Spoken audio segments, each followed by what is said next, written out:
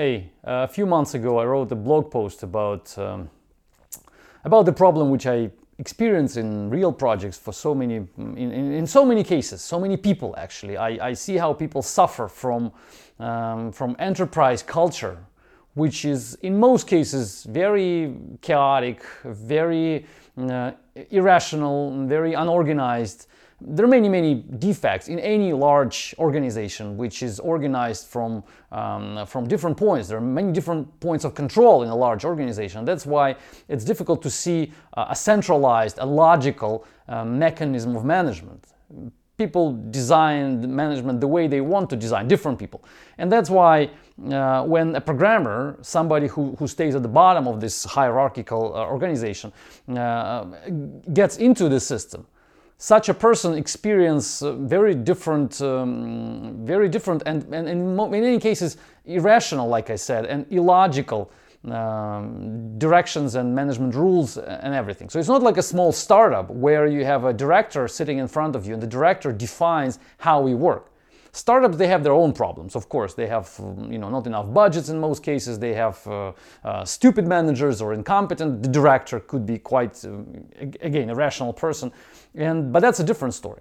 In enterprise, in large organizations, there are many directors and many people who are trying to enforce management in their own ways. And that's why when we programmers look at what's happening, we sometimes don't understand and we sometimes get very frustrated because of this management which is being enforced on us.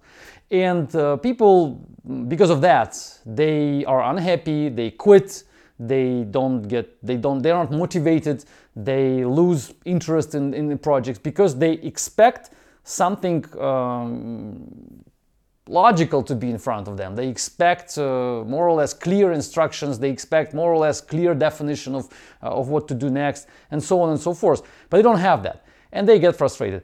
And I, in the blog post, I suggested those people, I addressed my message to them, and I'm going to repeat it now, that when you see this situation, and you will see it, if it's a large organization, you will not see anything else. You will see exactly that. You will see chaos in front of you, which is inherited from a long history of growth of such a large organization.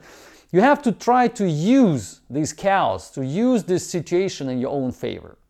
So don't try to understand it. Don't try to find logic there. Don't try to find a clear organization in that. And don't try to fix it directly.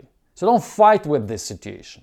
Instead, find areas for yourself which can be improved by yourself and earn yourself everything, respect, promotion, all different sorts of benefits you can earn by demonstrating everybody who live in chaos, including managers, including the top managers and people next to you, that you can fix something and be the author, be the originator of the changes you make.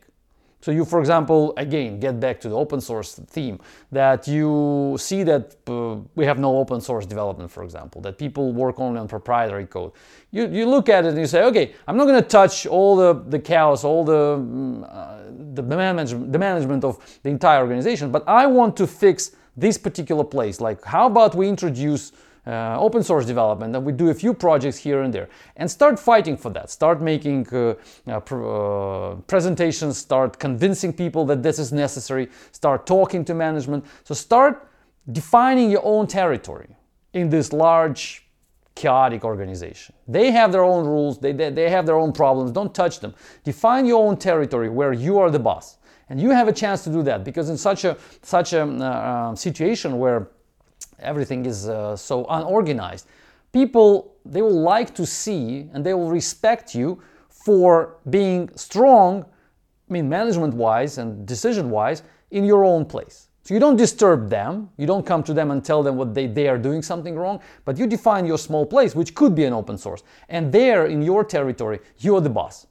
And they will, in most cases, they will respect that and give you the power. They will give you the enough permission to do that. I've seen it in many places. When you don't bother everybody, you don't fight with what they have. Instead, you define your own place and say, I want to be the organizer here. I want to help the organization. No matter how it sounds. Of course, it could be you're not actually trying to help the entire organization, just doing small things, even though you may think like that.